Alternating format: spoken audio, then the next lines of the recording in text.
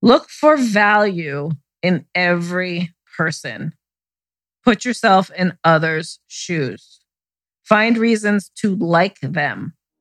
You won't take an interest in people if deep down you care nothing about them.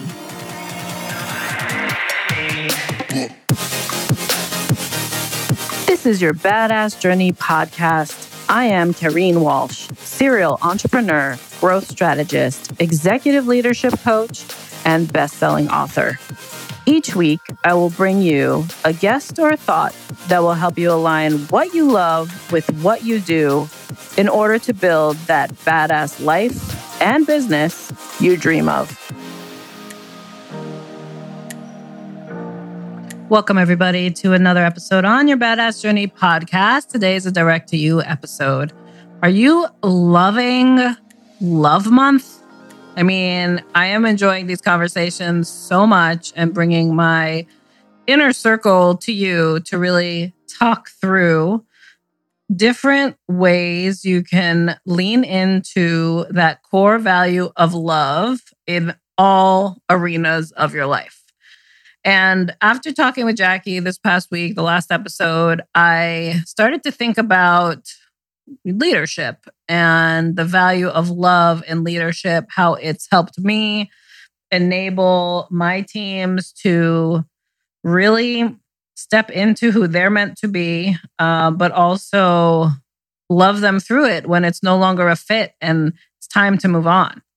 And then what came to mind was the practice that John Maxwell talks about, because in next week's episode, I am sharing a bit from a conversation with Amy Ledeen, who is we talk about all things love and health in that conversation. And she just recently befriended John Maxwell, so he came top of mind. And so I was thinking about this last conversation with Jackie and my conversation with Amy and all the love in the air and how energized I am after talking about them.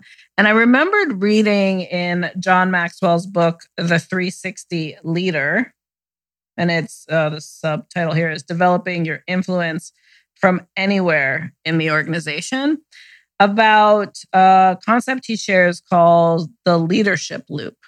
And the reason why it came up is that the number one thing in this loop, which is basically this loop helps you build your leadership principles and practice so that you're constantly evolving yourself, but also empowering your team around you and have a strong momentum going forward. So I felt it aligned with the past few conversations because there are 7 basic principles on this to know. And the number one principle is caring. And I thought about how strongly that aligns with how I showed up as a leader and still show up as a leader, as a coach, a leader in organizations, just leading my own life, and how that top principle, the number one principle being caring, is so aligned with what has been a success formula for me and also highly fulfilling.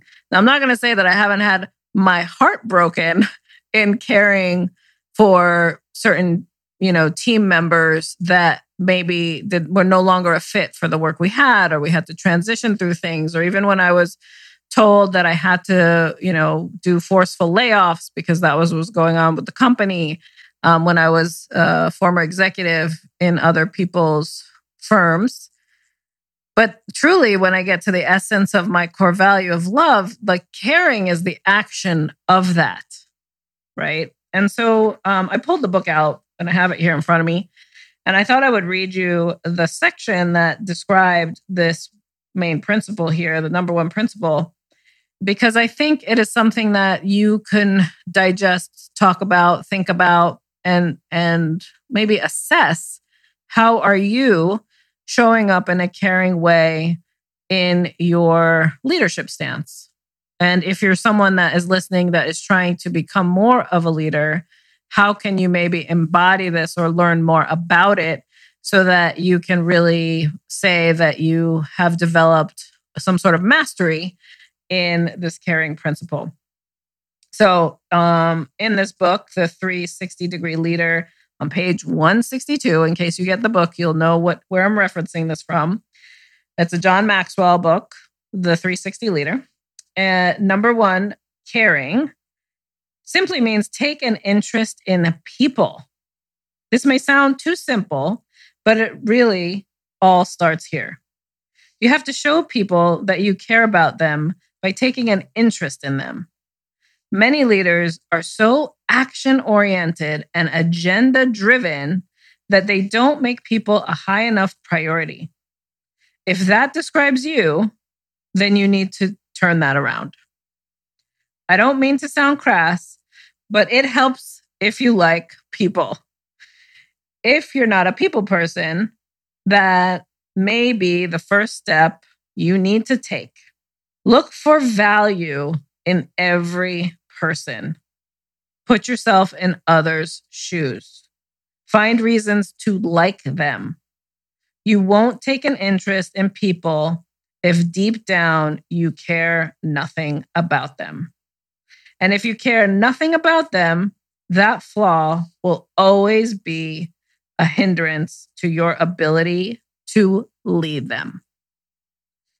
So being that is the number 1 principle in caring and how important it is to find the value in each. And it's something that was a core principle in my teachings too, in my book, Lead with Value, because that was something that fortunately clicked with me to really see people for who they are and what value they bring to the table, and then navigating the path to try and find an exchange on how to leverage it. And so when I sit and think about that core value of love and how, for me, for many years, I was suppressing it, I wasn't caring about myself enough, but then I also was kind of turned off and judgmental towards others in actually seeing all their value, even when potentially one of our transactional exchanges, because we had to get shit done, disappointed me or didn't go the way that I thought my controlling mind and stance wanted it to go. And it led to a lot of conflict for a period of time. And then when I faced myself and realized we're in this together, you're hired for a reason, for an expertise, for the value that you bring. How you deliver it and your skill set on the way you communicate about it or display that to me, we might have differences between. But if we get to the root as to what is the value you want to actually bring to this table, and how can I see you for you so that you can see me for me, and we move alongside each other as we're getting it done, the energy about what you can actually accomplish together as well as feel connected on is so much stronger. So reading this section from John Maxwell's book and also just having him be top of mind, and also how I've been having conversations with all sorts of leaders lately on navigating the times of today when we stand in such a strong cancel culture, it really makes me go back to the root of how can we care for each other first before we start canceling each other out. The cancel culture is creating such a temporary exchange of dysfunction when people are just trying to show up at the best way they know how. Most people, majority of us, are not malicious people. We all just want to feel like we matter. We all just want to feel like what we want to do in this world is seen. And we just want to connect. It's one of our human needs with other people to get that done. And now with the heightened energy around being wronged for so long, and I'm not saying that there isn't a place to call out being wronged, you should, but it shouldn't be at the detriment or the takedown of someone else in order to achieve that. And it also shouldn't be in a moment of lapse of reason behind what are you all trying to come together to do? And can we actually start developing the communication skill sets, the methods to connect with each other, the ability to dialogue and share our differences to figure out a common ground to move forward together and not feel so isolated. Or now what we see as a response to the cancel culture that's happening today is that people are feeling silenced or feel like they should not share anything in the fear that it might come out wrong or they might be judged for trying to express it at the current skill set and level that they're at right now. And it's frustrating for me to watch time and time again. I mean, I'm seeing it as in the highest level in C-suite rooms, and it is so unfortunate because you are there for a reason, and your skill set is actually what's hindering you from seeing the best in everybody to connect and find a caring path going forward. It is not always black and white. And caring means you're accepting a little bit of that gray zone to meet someone where they are, be able to express yourself. You might agree on your differences, but still find a way to step forward in it all together. So when you're thinking about your leadership stance, how you show up in it, the things that frustrate you when it comes to people management or even just connecting with service-based teams, and maybe when you've even fumbled yourself on a service or a deliverable, an initiative you're supposed to complete by a certain time, look at how you're actually showing up in it all. And are you communicating in a caring way and asking for the help that you need in order to move it forward?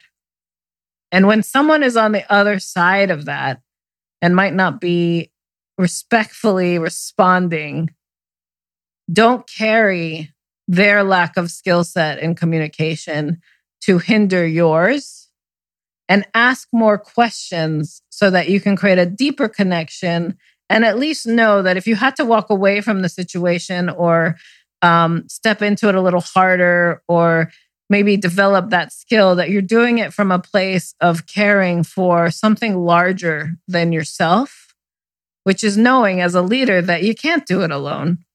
And you need the help and you need the team, but you also have to be continuously growing yourself. We are not able to have the impact we want without a connection with others and the value that they bring to the table, without having that caring lens and finding a place of understanding and seeing it for where it is, and then deciding together where do you want it to go if you are trying to develop that change and that ease in how you show up in it all. So those have been my latest thoughts based on these love conversations I've been having. And I just wanted to share them with you because I know I'm not alone in this attempt to navigate the cancel culture we're in, but also as a leader, how to respond to it when it's happening in our environments. What's the one thing I believe you can lean into is a caring stance and finding that common ground and not being afraid to maybe face the fact that certain things might need to change, but it doesn't have to be an abrupt change. And because it doesn't disappear, that problem does not disappear when it's an abrupt change. It actually festers, and you're going to see it time and time again. But if you step a little bit and care into it and face it and be honest and authentic about what's really going on, you'll be able to navigate a much stronger long-term solution and maybe fix something that's been festering for a while, fix the deep-rooted issues because you're willing to love on them versus abandon them. So I hope you got a few aha moments in today's conversation, or even just really start to maybe make you think a little bit about how you're showing up in it all.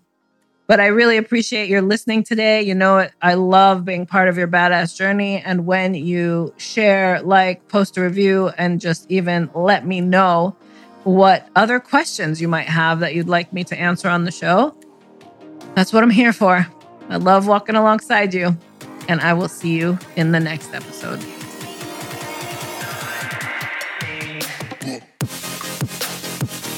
Wasn't that such a great episode?